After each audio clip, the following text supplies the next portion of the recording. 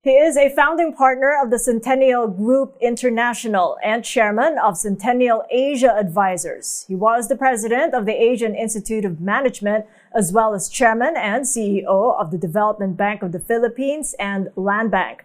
From 1992 to 1998, he served as Secretary of Finance under the late Philippine President Fidel V. Ramos. He was named Finance Minister of the Year by several organizations in 1995, 1996, and 1997, and is currently the chairman of the Philippine Veterans Bank. With us in Thought Leaders, Roberto Bobby F. de Ocampo, OBE. Good to see you, Bobby. Thank you so much for joining us. Thank you for inviting me to your new program, Cathy. It's good to see you again. Yes, thank you. And congratulations to 10 years at the Philippine Veterans Bank. You've been chairing the bank for a decade, and that's went on really fast. I can hardly believe 10 years have gone by, but it's been exciting. I was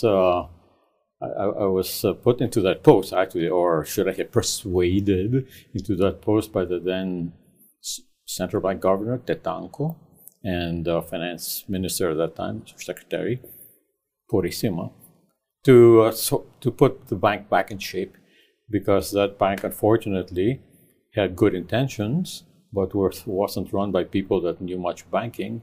And towards the end, it wasn't even run with good governance, so it almost collapsed.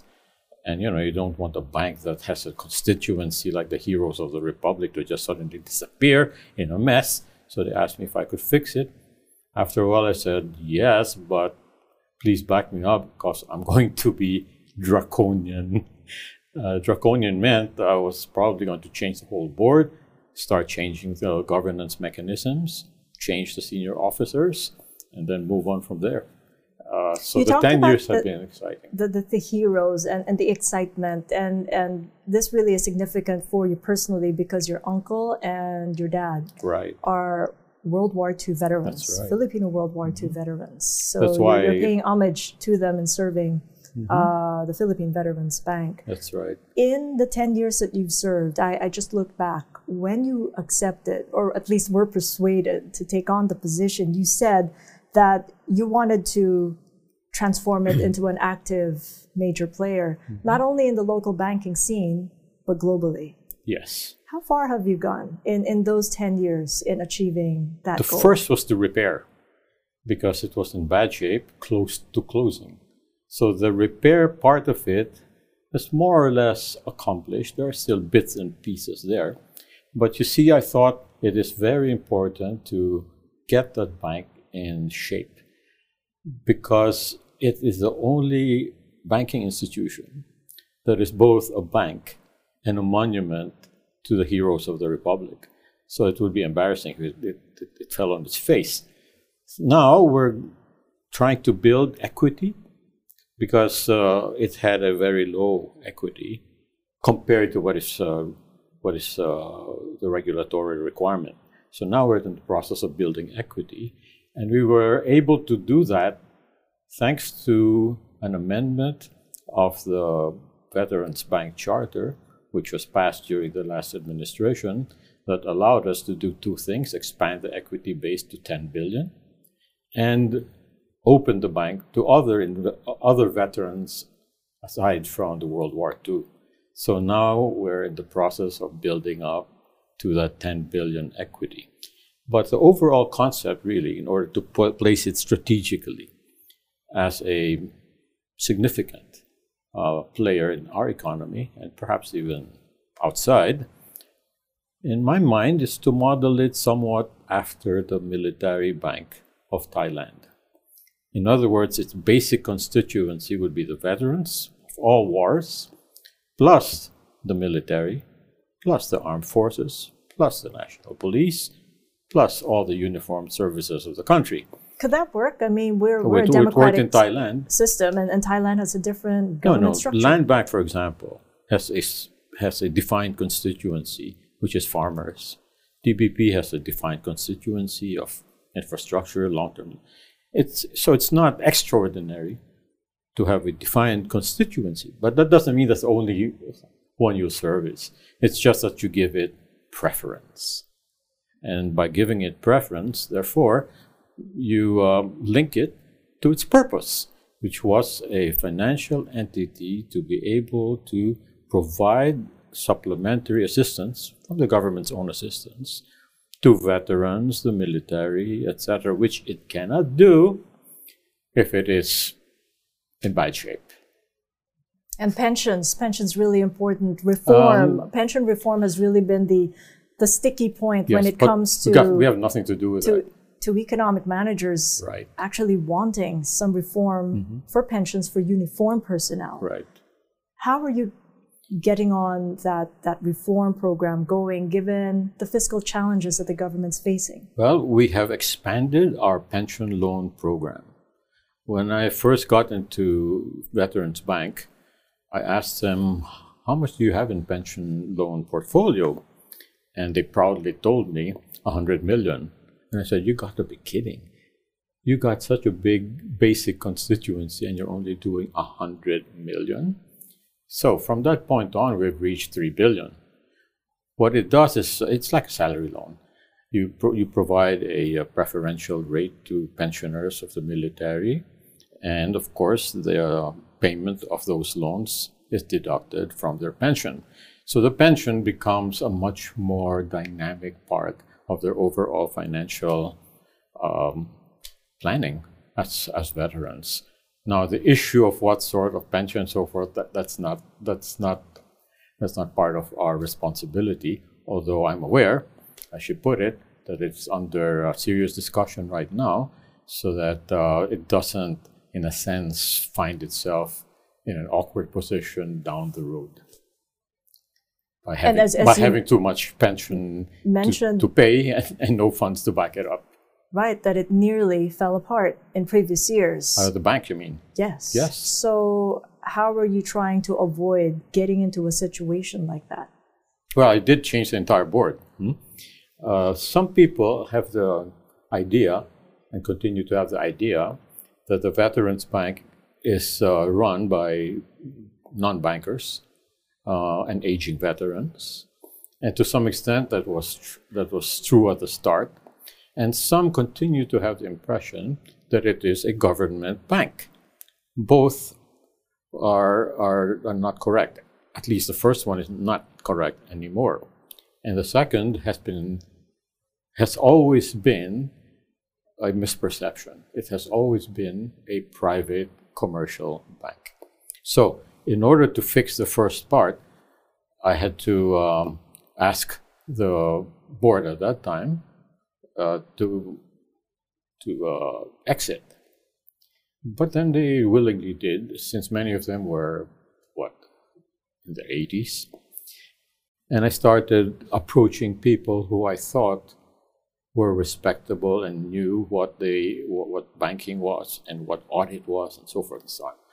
So if you look at my board, or the board of the Veterans Bank, it's probably the only bank right now that has 3 ex-bank CEOs in it. Former chairman CEO of DBP, there are 2 of them because Pepo Nunez is also one. Former president of RCBC, is also there. And I brought in a guru of governance, former Secretary of Labor, Nieves Confessor, and a guru of audit, the recently retired at that time, chairperson of Price Waterhouse in the person of Judith Lopez. And I brought in somebody who was recognized as a guru of credit. This is Pabs Yap. So I keep telling people, if you look at this board and compare it with any other board, it should compare at least on par, if not superior. Then you start looking at the senior officers and see who's doing well, who's not, and replace those who are not. And then, of course, there are a lot of governance issues that have to be handled. So we have to write manuals of governance, etc. All these things are, of course, in coordination with the regulatory requirements of the BSP. So we look at BSP as a partner in trying to get this bank properly on the right governance track and being able to adequately comply with regulatory provisions. Now, as I said, the next thing is to bring the equity of the bank to a level that conforms with regulatory provisions for private commercial banks. And part of the strategy is to broaden the base of its constituency. And the charter even includes the possibility of inviting private sector as equity holders. But of course, the priority is given to veterans. Well, you're clearly in touch with what's going on, not only in the banking industry, but internationally. You've been traveling. It's been difficult to book you on the show. Partly because I belong to some significant international organizations, like the Trilateral Commission. And I was on the international board of the Global Reporting Initiative, which is supposed to be the main guru for sustainability. So I keep myself abreast of what's going on geopolitically, worldwide, and so forth. Keeps my mind limber. That's why sometimes some people ask me, haven't you retired? And I tell them, I wouldn't want to retire because I'm afraid that if I retire, my brain will stop working properly and I'll move into Alzheimer's, and that's something I wouldn't want to happen. How would you define or describe the kind of recovery post-pandemic that we're seeing in the Philippines vis-a-vis the ASEAN? It is pretty good. As you probably know, last year, at the end of last year, economic growth was at 7%. That's because the pent-up demand that was there, that couldn't release itself due to the restrictions, lockdowns and so forth and so on, were released.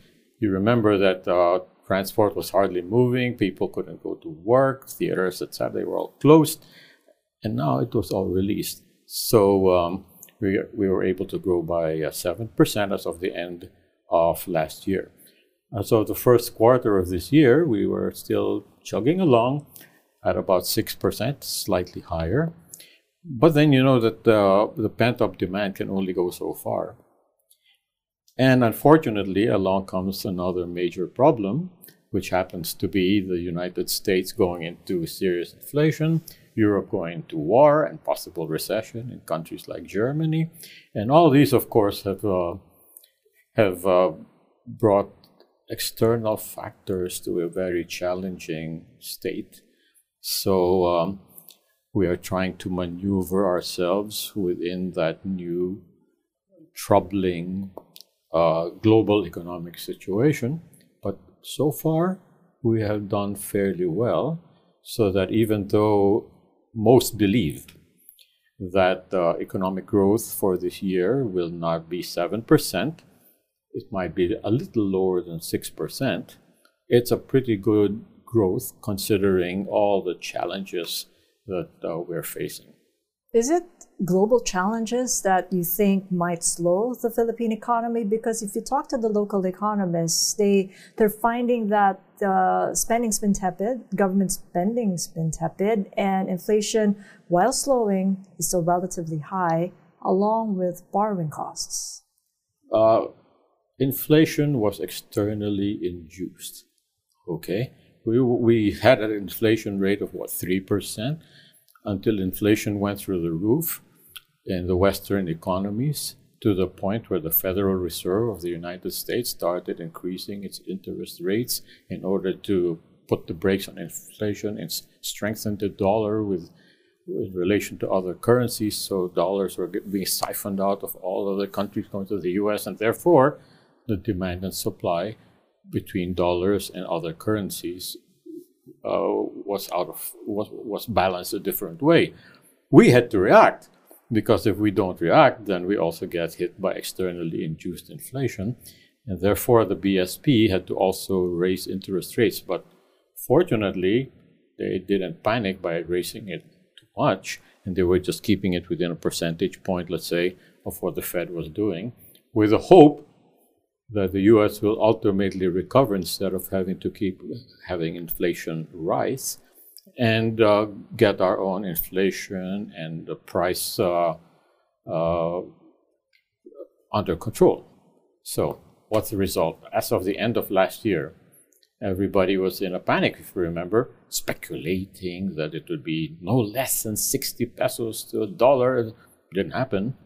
In fact, it went down to 55, even 54. Right now it's still hovering in that vicinity, which means that at least from the point of view of monetary policy, the BSP was able to call the right shots at the right time.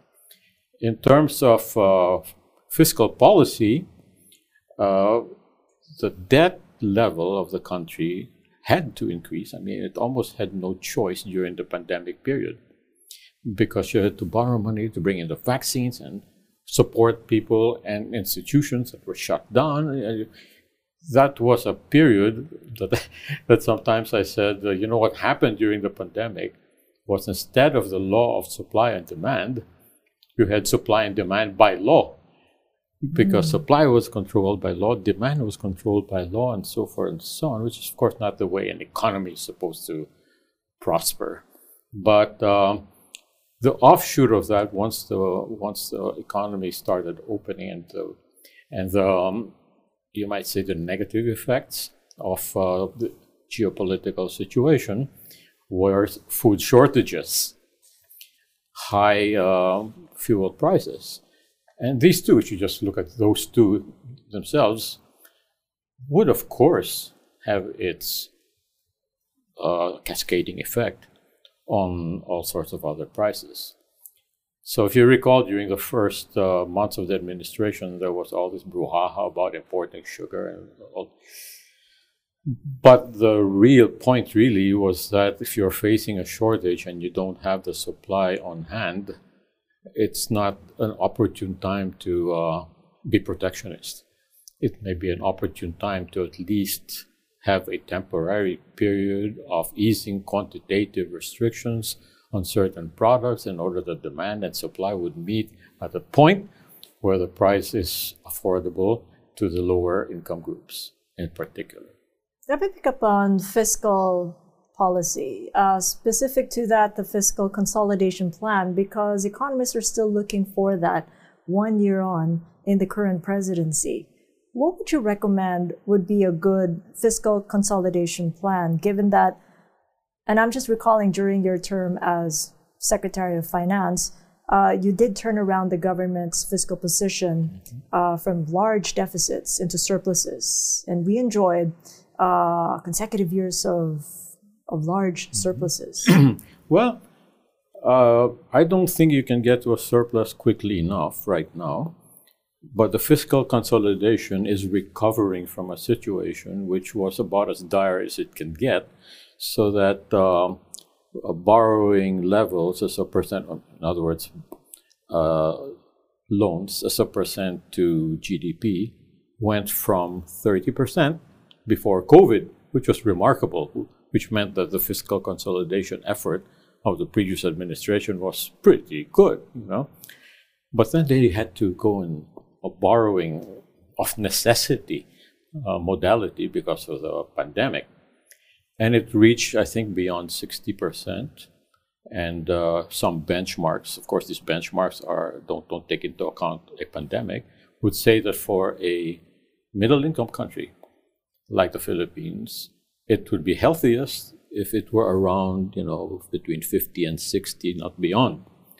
All right. For those that are kind of waiting, as you said, for fiscal consolidation to take place, I think it's taking place because the debt to GDP ratio is now at 60%. It's gone down from 65, and the various steps that the governments are taking are aimed at bringing it down to 50 or 55% by the time you get to 2028.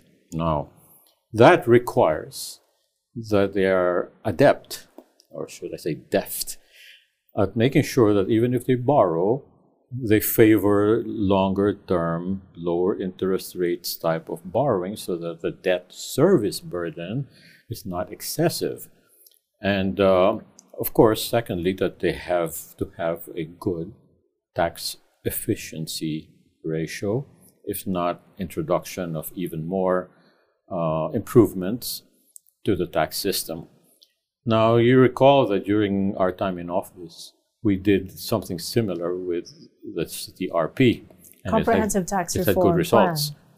Fortunately for us, we didn't have a pandemic, Unfortunately for us, we had the Asian financial crisis, but if we didn't have a good fiscal consolidation plan, that would have hit us even harder.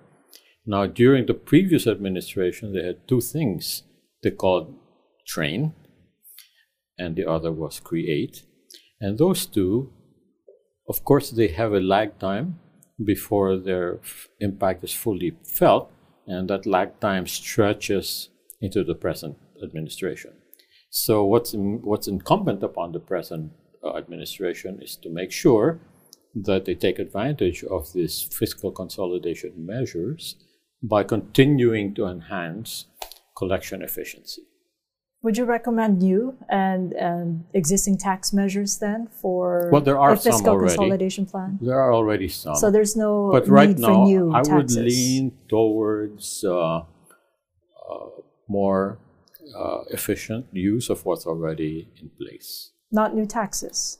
No, because maybe there might be a few. But I think the new taxes that I've read, and I just don't have all of them in the back of my mind, are not as impactful. So you might introduce a new tax, let's say on cell phone use, but it might have a counterbalancing effect on the economy. So you have to be a little cautious. And unlike, say, the improvements on the last tax reform, which had to do with the upgrading, so to speak, of sin tax, well, as a matter of principle, you tax things that are detrimental to the society. So that makes sense. So I would say that that would be a good step forward. And the reason why fiscal consolidation is going to be important is because you can't just rely on monetary policy to set things straight. They're experiencing that now in the United States. They had this big debate about getting into a debt crisis, right? Okay. Partly because the Federal Reserve keeps increasing interest rates. 10 straight rate hikes in 14 months. Yeah, but the fiscal side just keeps escalating its spending as well. So these things have to be balanced. Talk to us about the CTRP, because it's come at an interesting time, and that was between 1992 to 1997. Mm-hmm. I was just a financial reporter then, but I did cover you in the finance department.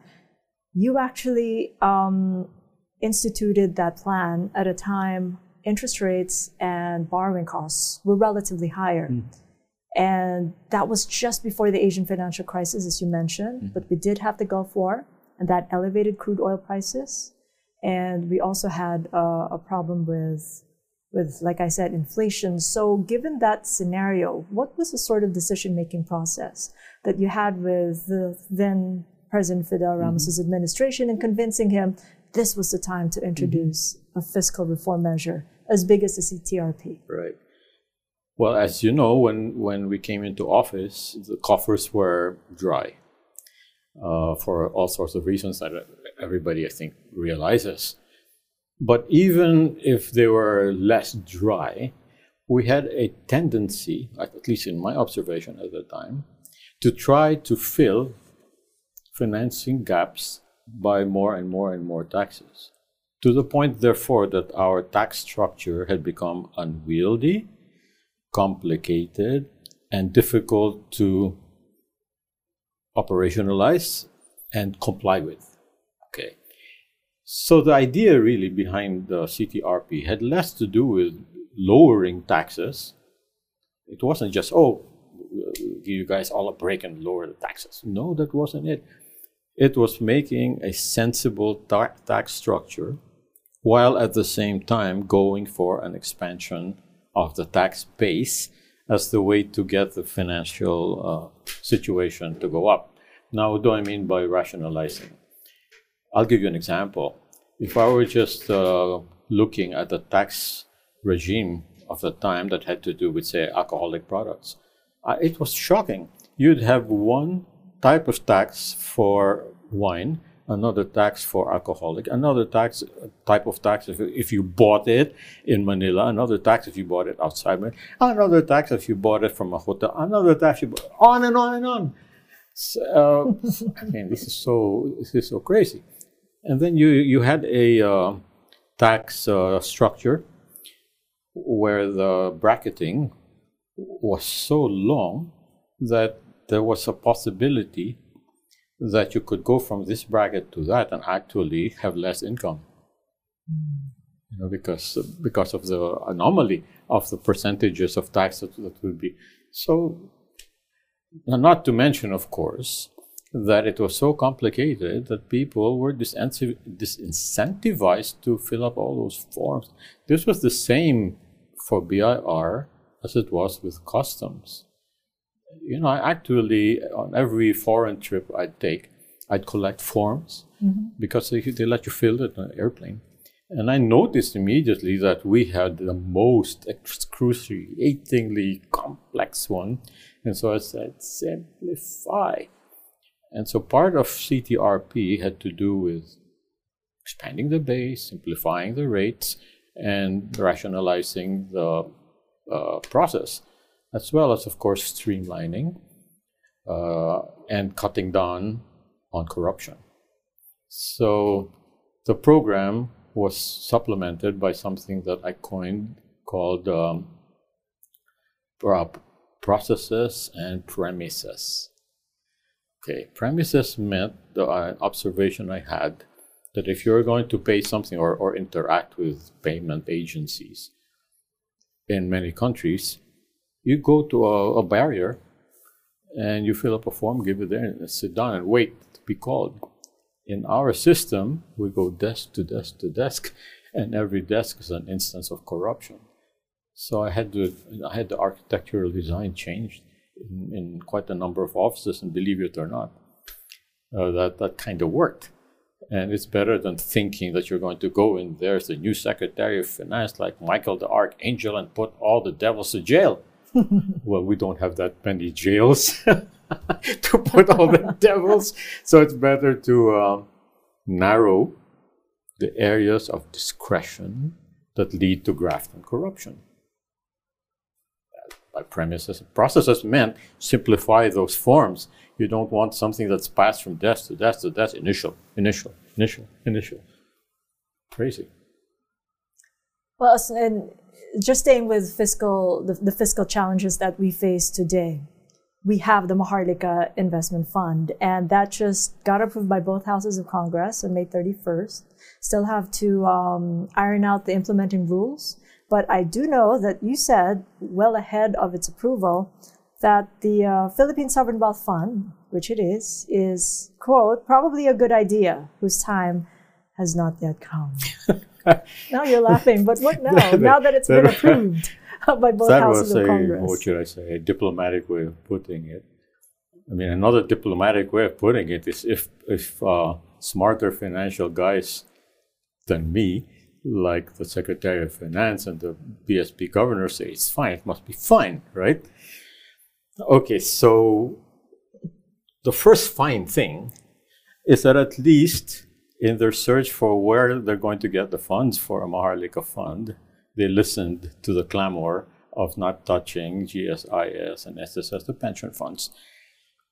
Why put at risk something that is relied upon by your citizenry? So that's a plus. The second is that it seems that some of the amendments that were passed by the Senate put certain, you might say, parameters of how much you can get out of GFIs, particularly DBP and land bank. I don't remember, some debt equity ratio thing there. And then there are all kinds of other restrictions that had to do, I believe, with getting reserves from the BSP, which again had a parameter. You can't just rate a thing for its dividends. Okay. And finally, if I remember right, the build up, because it's not an immediate thing, from 125 million, I think, to 500 million is flexible, meaning it need not be 500 million if you can't reach it by X amount, but you you try, and you get to the starting gate with 125 billion and see what happens. These are the things I remember. So from the point of view of having a fund whose sources are more protected, even though my original position on this, together with many, many others, is you only go into this if you have excess funds. These are not exactly excess funds, but at least they're dividends, so you can say you can either park them in a low interest rate or you can go with a higher risk thing and see what happens.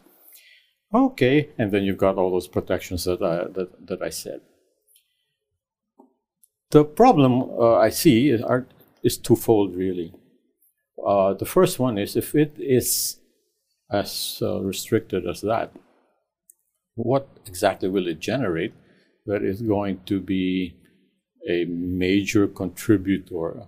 I remember one senator saying, oh, I passed it because it will finance infrastructure. Oh, yeah? 125 million. Let's say you're lucky and you can get 10% rate of return. So you get 12 billion. Geez, the MRT7 the subway is already more than that. So that's the first thing. What is this thing going to generate? The second is, because it is an investment fund, therefore you ought to have people to decide what to invest in. And right now, the world economy is not in the best shape for hunting down good rates of return on investment. That's why I said, good idea, whose time has not yet come. I was kind of suggesting, why don't you discuss it some more, refine it some more, and jump into the fray once things have settled down. Then you can have a better idea of what rate of return you can get for what. And finally, there are all kinds of investments. There's investment in financial paper, there's investment in real estate, there's investment in basketball teams, and on and on and on. If you have a fund like this, then you have to have it managed by people that know what they're doing. A Philippine Warren Buffett, for example. But if you're going to get someone like that, you don't pay them a pittance. And then the way the organization is structured, it's got committees and advisors and da-da-da-da. And therefore, it seems immediately to have a high expense on the salary level. If that expense has to be funded by the returns on investment of the fund, then there is a built-in temptation to go for higher risk and higher returns. And you just pray that the people that are going to do this are clever enough. In short, to make a long story short, now that it's passed, it's kind of water under the bridge. It's passed in a better way than it was originally conceived. But now the proof of the pudding is in the eating. So the president has to put some clever people who know how to invest. And secondly, that there's not this built-in temptation to go for higher risk just to be able to pay for the thing. So what should the clever people invest in and make the most out of what we already have as the Maharlika Investment Fund? There are many ways to invest in infrastructure, okay? For example, you can invest as a co-owner of infrastructure, or you can invest in bonds that are put out by an infrastructure entity. It doesn't even have to be infrastructure. I would say that even if you might think that there are higher returns in investing directly in infrastructure, like let's say the transmission line, there was this big to-do about how much they're getting compensated, right? Which means there's a super normal rate of return. The problem with that is two things. The government ends up involving itself in the rate structure because it's now co-owner. Now, will it try to bring rates down? That's almost contrary to trying to get a high rate of return. Okay, so maybe it's better for them to look at a more, detached set of investment opportunities. Like you can either invest by buying gold, or you can invest in gold paper. And maybe that's better than this. How would you assess the current administration's first year in office? Actually, not bad, considering that there were all kinds of negative things, of course, in our history about the Marcos name. Marcos Jr. has done fairly well. I'd say the first good thing he did was to appoint pretty good people in his economic team. You have Ben Jokno in finance, who's, as I said earlier, being able to continue with the fiscal consolidation, therefore keeping our GDP to debt ratio manageable, among other things. You got Balisacan. Gosh, he's an accomplished economist, and in no time at all came up with a 8-point NEDA strategic program. You got Philip Medalla. Everybody was saying the exchange rate is going to be 60 to 1. He managed to keep it down. I can go on and on, but look, recently the president appointed a excellent defense secretary. We've had experience with him before, so it's not as if he's coming out of nowhere. We know his track record, we know his capability, and an excellent health secretary. So that's good. Then they managed to push forward our membership with RCEP. And that puts us in a trading bloc. Of course, it doesn't include the United States, but you know, the way geopolitics is developing, these trading blocs are encompassing the larger percentage of the population of the world, and therefore the larger market for trades of goods and services. That's in place. Energy. He put a guy, Lotilla, and Lotilla immediately reversed this, you might say, fear in our minds about having foreign investors in renewable energy. And so he opened it up completely. So you can expect now a large investment in renewable energy to supplement the basic generating energy that we need. But beyond that, he seems to be analytical in his approach towards balancing environmental concerns and sensible transitional energy policy. What do I mean by transitional? Well, some people get so enamored by sun screen, what do you call it? Solar panels and sunscreens, solar panels and wind. Okay, fine. No, that's fine. But they're not a substitute for a base load, all right? So like it or not, somewhere down the horizon, you have to think what's going to be your best bet on base load. Probably nuclear. And Popo Lotida was brave enough to say, yeah, I'm going to look at nuclear. But between now and then, you still have to take a look at what other energy steps you have to take, including perhaps, although he didn't say it, I'm the one that wanted you to think about this, importing, in some manner, cheaper oil from the likes of Russia. After all, India's doing it. The United States is getting finished products from India, which have a mix of Russian oil in it, because you cannot tell anymore once it goes through a refinery which percentage is Russian, which is not, and so forth and so on. But that does have its geopolitical implications. But we have to observe the proper transition and not get swept by a fashion of just putting renewable energy left and right as the main thing to do. You didn't mention agriculture, and no, it's one of his key pillars when he because I was going to all the good stuff last year. So it wasn't the good stuff. No, it wasn't. Unfortunately, it could have been worse. But if I were to give, you might say, unsolicited advice, it may be a good time to start hunting down a pretty good agriculture secretary. Not that the president himself is clueless, but if you're president, you've got so many things to do, and this particular sector is one of the anchor sectors of our economy because of the agricultural potential that we have, which is several times more than a country like Japan. And of course, even the issue of agriculture for our own domestic purposes becomes important.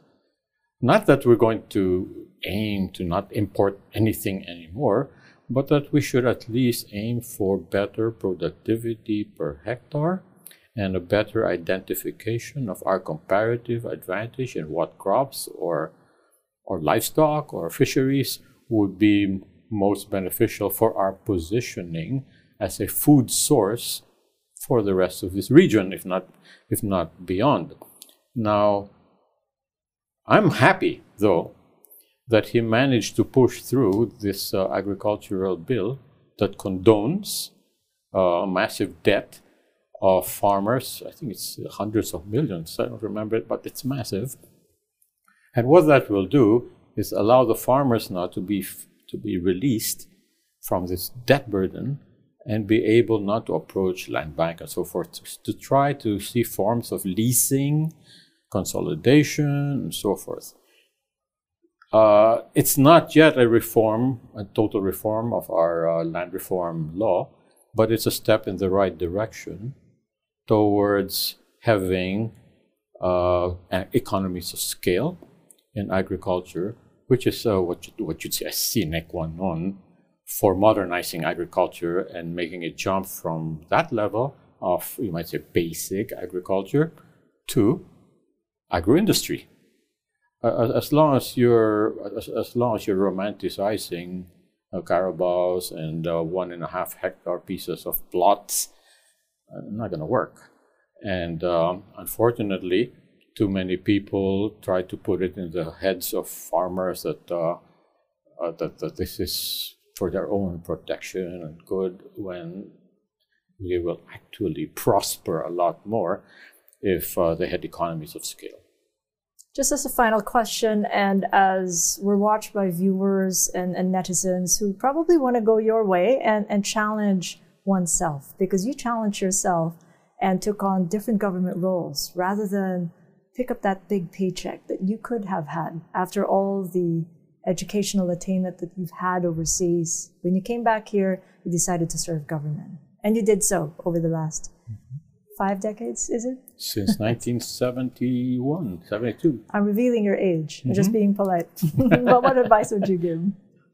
Well, my advice is think in terms, especially when you're younger, of a challenge rather than a monetary benefit immediately.